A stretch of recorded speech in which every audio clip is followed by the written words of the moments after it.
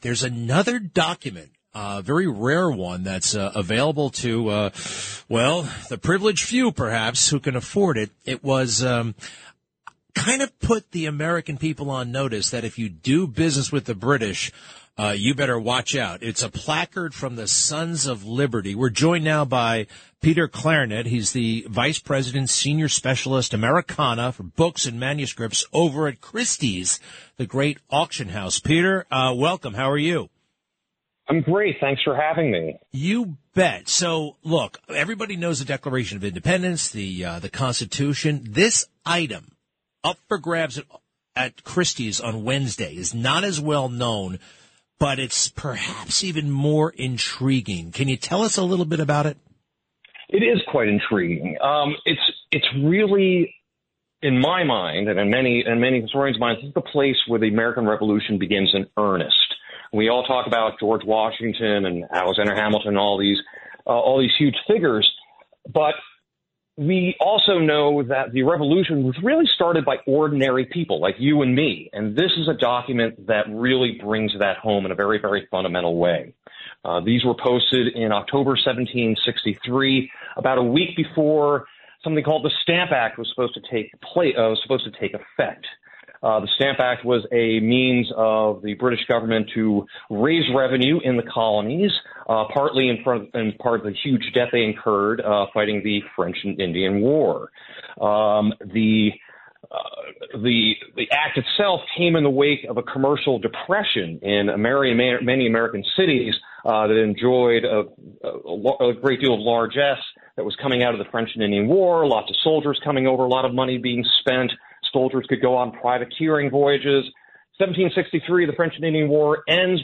Britain is victorious, but now there's no more work. And now Britain is looking to raise more money. Because it was not, no one was consulted, we have a very, very, very bad reaction throughout the colonies. In August of 1765, the news comes in spring of 1765. You see riots in Boston and Newport in August. But really the most concerted and violent reaction to the Stamp Act came in New York City. And these are the placards, these handwritten placards that read, "Pro Patria, the first man that either distributes or makes use of stamped paper, let him take care of his house, his persons, and effects," and signed Vox Populi, or Latin for the voice of the people, and then a little P.S., "We dare." Yes, many cities did protest the Stamp Act, but no one ever went and crossed that line by publicly threatening the lives of those who would comply with the Stamp Act. Now, can I ask you this about the text, what you just read there? Yes. I mean, it's a little bit, is it coded language? Today it doesn't read as you're subjected to violence. I mean, let him take care of his house, person, and effects. Does that mean like wrap it up because you're about to die if you do this? Yes, it's a not very in 18th century prose. It's not very subtle. It's pretty direct. It's definitely very direct. And yes, and these placards set off an unprecedented degree of violence. A day-long siege of Fort George on the Battery on November 1st. And it ultimately resulted, these protests ultimately resulted in the Stamp Act being rescinded by London. But it didn't end anything because Britain, Parliament reserved the right to tax the colonies, something they continued to do throughout the next decade. And really this begins the road to Lexington and Concord, 10 years, a little less than 10 years after this document appears on the streets of New York. I'm looking at a picture of the document right now. It has that, it looks like old parchment. It's script handwriting. And by the way, you say violence. Was it the Sons of Liberty, and they put this thing out? Were they going after people who actually did use paper that was stamped? Who was the violence actually between?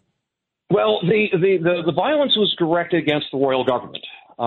Fortunately for everybody involved, cooler heads prevailed, and in the end of the day, no one was actually hurt in this particular instance. But the possibility was there. People were, as this crisis went on in New York City, there were people coming in from the countryside who were volunteering to fight. And New York arguably came very, very close to an open civil war in October, November of 1765. Wow. People forget New York. There's so much stuff that happened here related to the Revolutionary War and the Revolution. All right, so this piece of paper, how many are there like this in the world that we know of? There are only two. We have the one here, and the other one is at the British National Archives that was sent to London by the acting governor of New York, Cadwallader Colden, 3 days after the fact, with a letter essentially saying this is really bad, and we need to do something about this. For just to paraphrase his work, this really spooked the British. Thomas Gage, the commanding general of forces in North America, actually ordered a military survey that resulted in one of the greatest maps ever made of 18th century Manhattan, the Ratzer Plan. So they were actively planning for more trouble after this incident. So this is quite the item, and there are collectors out there. What do you have a guesstimate on how much this thing is worth? And our pre-sale estimate is $4 to $6 million. We place that there because honestly there's nothing to compare this with. There is no other. This document has never appeared on the market. The only other one in the market is in our archives. It is unobtainable. But we think it's commensurate with many of in terms of price, with many of important objects that have come to market over the past couple of decades. All right, so it's up for sale, up for auction. Christie's on Wednesday night, right? Wednesday afternoon. It is lot number 98.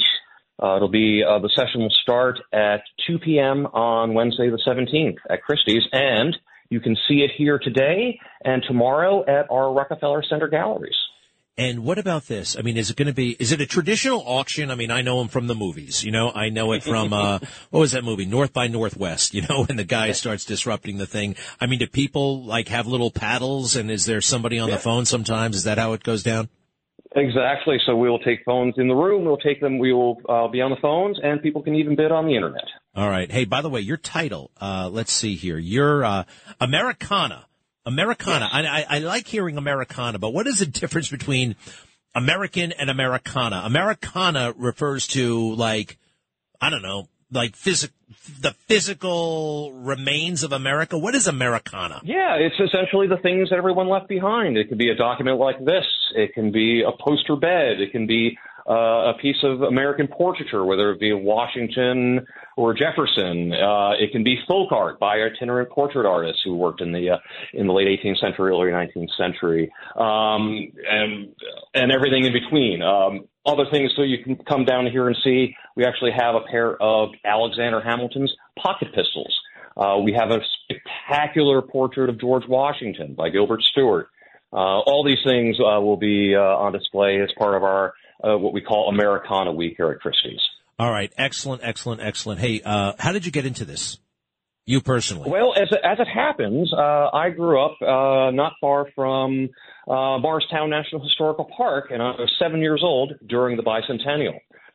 So I used to go up to see Washington's headquarters and go to the soldier huts to see where the Washington's Army encamped for the winter, and that's really where I caught the bug. Yeah, you know what? Me too. I was about the same age for the bicentennial. We went crazy, and we loved it. I hope that the nation comes together for the 250th anniversary. I know it's kind of a divisive time or whatever, but maybe that would be beautiful.